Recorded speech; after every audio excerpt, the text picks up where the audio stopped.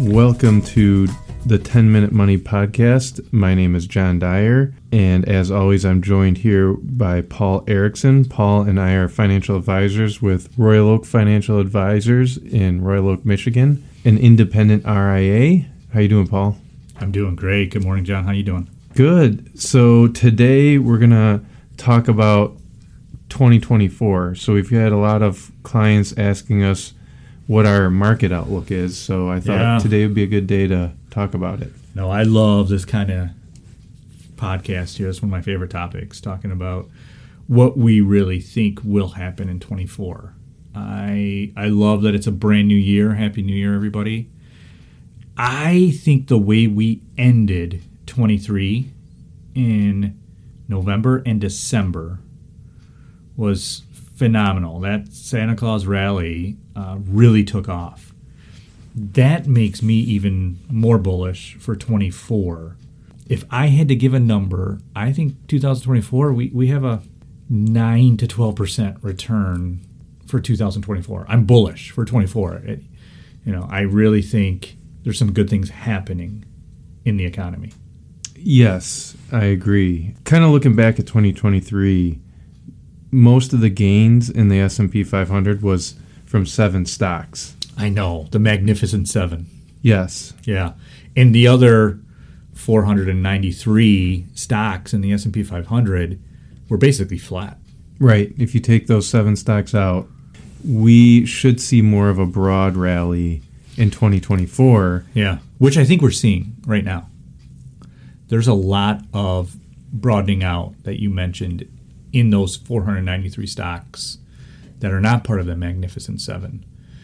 And they're starting to gain some momentum in this new year, which is what you would expect after something like a small group of stocks just going gangbusters in 23. You would expect the other ones to start to catch up.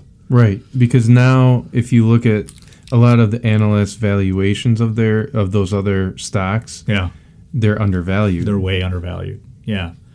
Yeah, for sure. And there's probably some overvalued stocks of those 7. Right.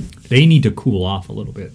Right. The Magnificent Seven needs to slow down, and it needs to digest some of the growth they've had. And the other stocks in the S&P 500 needs to start climbing, and people are realizing, hey, these stocks have sort of been left behind, and they're undervalued. We need to start buying those. So there is really a good bid going on. People are buying the other stocks in the S&P 500. So what is causing this rally? Yeah, I think for sure it's partly because of inflation dropping, and also it looks like Jerome Powell he's got this soft landing happening, and the economists are anticipating some Fed cuts for 24. So in 2023 we saw, and in 2022 and 2023 we saw the Fed raise rates probably at the fastest rate in history. Yeah, the most increases in the shortest amount of time, right? Which has caused stocks to go down, because that's when you hear "don't fight the Fed." Yeah, it's when the Fed starts raising interest rates, the market always goes down, and that's what we saw. Hopefully, we have inflation under control. It sounds like we do. It sounds like it's almost there, maybe not all the way. So, if you look back a year ago, about this time, inflation was at maybe 6-7%. Now it's around 4, maybe a shade under 4%. Right. It's going to be hard to get it to 2. It will be, and historically it's about 2.5%. But the past 10 years before the pandemic, it was actually at 1.99. It was historically low because we can make things very cheap. Right. The technology has come a long way in making just goods. Now, when you say it may not come down that low again, I think there's a reason for that. And that's a lot of the manufacturing that was done in China has now come back here to the U.S. Right, which is good for jobs in the U.S. And our supply chain needs to have more production here in the U.S. We can't rely on China. That being said, I do think China has some bumps this year in 24. I think China has a financial, I don't want to say crisis, but I think they have some bumps in the road coming because so many plants are leaving China right now and going elsewhere. So, another prediction of mine is, China's going to have a financial issue, and I think China goes after Taiwan in 24. Unfortunately, I feel like there's so much turmoil in Europe. There's so much turmoil in the Middle East. China is probably thinking, hey, this is a great time for us to make a move on Taiwan. But I still believe the U.S. is the strongest economy out there. They have managed through COVID really well. They're managing through the increase in rates. Jobs are still fantastic. Still a great place. And so that's why I feel so confident about this year in the market. I'm really bullish that we're going to continue. We'll have a pullback, no question, a 5 to 10% pullback, but we will end the year positive. Right, and we may be going through the beginning of that pullback now. The market has cooled since the beginning of the year. And the other thing, too, is bonds. I think the bond market... Finally. The bond market has been beaten up the last 2 years. Right. So now I think we could see that bounce back, too, especially if we start cutting rates a little bit. When do you think we're going to see the rates cut? So I've read a number of economists that think we could have 3 to 5 cuts this year. I don't personally think we have 3 to 5 cuts. I think, if anything, we have one rate cut. Jerome Powell is done in 2025, and I don't think he wants his legacy to be we cut too many rates too fast and inflation came back. The market's doing a lot of the work for him. The 10-year has dropped tremendously. It was over 5% a month ago, and now it's 4%. So I think Jerome Powell might cut interest rates one time this year. Do you know Jerome Powell personally? I don't, but he's done a great job. Because you've been spot on the last 2 years. I think he's an honest Fed chair, and he telegraphs what he wants to do pretty well. Yeah, he has a lot of experience going back to Alan Greenspan, working with him, and I think he's seen a lot of the missteps with the Fed during the past 15 years probably. Right. And he's done an amazing job, I think. Yeah, I agree. The other prediction I have is oil will go up. Oil's in the $70 range barrel right now. I think oil goes to $120, $130 a barrel this year, partly because of the issues in the Middle East, the issues that I believe will happen in Asia. But we will deal with it. Yeah, so that plays into, if we do see that happening, oil is a big part of the inflation number. Right. You could see inflation go up a little bit, a tick, and in the economy dip a little bit, and that's where you'll see the rate cut, I think. So we could go, to kind of go back to what you were saying earlier. As oil is going higher toward the end of the year, he could cut rates help with that. He could cut offset rates. That. Yeah. Yeah, that's a good point. So the last thing I want to say about 2024, if I had to put a theme on 24, I would say it's going to be the year of AI.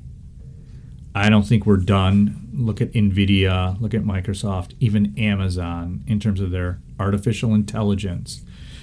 We're in the beginning stage of an AI revolution here. And I think 24, we will see more gains in the market because of AI. The gains we saw last year, I think, were mainly to do with AI, because those 7 companies that we talked about being the Magnificent Seven, that was mainly AI-driven, NVIDIA being the big one there. Right. Yeah, NVIDIA in the third quarter last year had the biggest miss of any company on an earnings estimate. They missed to the upside. It was a $4 billion miss. Yeah, they had a day. That stock had one day last year where it was up 30% in one day. Yeah. The stock was. Yeah, which never happens No, I've never There's seen so that. much demand for those chips and those GPUs for specifically AI reasons that it's still the number one company out there in terms of making chips for AI. There's competition coming, but I think it is a revolutionary moment right now that's happening with AI. Yeah, Jensen Huang, the CEO of NVIDIA, is a genius, and he correctly predicted this happening, and he was the one that got NVIDIA in line to be able to take advantage of this AI technology boom that we kind of saw, and that's why they're kind of years ahead of some of the other companies right now, and why their earnings are so good. Yeah, they're definitely ahead. The other thing I do want to get out there to some of the clients, I appreciate all the questions that they send in for us for these podcasts. I think January, February, March, great time to rebalance portfolios. So if there's people out there that have questions on rebalancing, feel free to give us a call, ask us. Every case is specific, to the client, but it's a new year, and I think it's good to take a look at the portfolio and rebalance it. I agree. And we do a lot of that too, behind the scenes as well. We had a lot of money sitting in money markets, and now we're starting to move that money out into bonds and buying stocks. And we did position a lot of people well in that third quarter last year for that nice rally. Yeah, this is like the first time in probably 10 years I felt good about buying bonds. Every time I had to buy bonds over the last 10 years, I hated pressing the button because I felt like my clients, they're not going to make money on these bonds. And a lot of them didn't, but as a financial planner, you have to have bonds in that portfolio to protect them in case something horrible happens. Right. Now, I feel like we're getting back to a normal environment. Yes, there's lots of things that can go wrong. We could have another huge recession. I don't forecast that happening. But the bonds that we're buying right now are making clients money. And it's a good feeling. Right. For the first time in a long time. Yeah, I think the bottom was probably 2022. I think it was like the worst year in 50 years for, I think they said a 60-40 portfolio, 60% equity, 40% bond portfolio. So I do agree with you. I think now we're well enough past that to where we can see good gains in stocks and bonds for your portfolios. Right. I also, before we end this podcast, wanted to ask you to go on record for your prediction of the Lions home playoff game, the first one at Ford Field, coming up on Sunday. Oh, you mean the one that you and I are going to be at? Yeah, I can't wait. Yes, of course. I think we're going to see a win, the second playoff win in my lifetime. That's my prediction. I'm praying it happens. I know LA's tough. Matthew Stafford and the Detroit Rams are coming back. Yeah, it's going to be great to see him play again there. I did root for him when they were in the Super Bowl, but I will not be rooting for him on Sunday. No, but I will be rooting for Green Bay this Sunday. And some of our clients that are Green Bay fans, I'm really hoping Jordan Love beat Dallas. Yes, we do too, especially after that bad call we had in Dallas. But we're not going to get into that. No, we're not going to get into that. But I do want to shout out to one of our Detroit fire department recent retirees, to JJ and Angela. Thanks for listening and all your great questions. Yeah, we appreciate you guys listening so much. Thanks, everyone. And as always, this podcast was for educational purposes only. And if you'd like more information, if you're not already a client, you can go to www.royaloakfinancialadvisors.com. Check out all our previous podcasts. Make sure you like this one or send us a comment. We love to see those, or email us. Thanks, everyone. Thanks, John. Thank you for joining John Dyer and Paul Erickson on this 10-Minute Money podcast. John and Paul are financial advisors with Royal Oak Financial Advisors in Michigan, a fee-only RIA who specialize in helping their clients better understand their investments. If you watch the pennies, the dollars will come.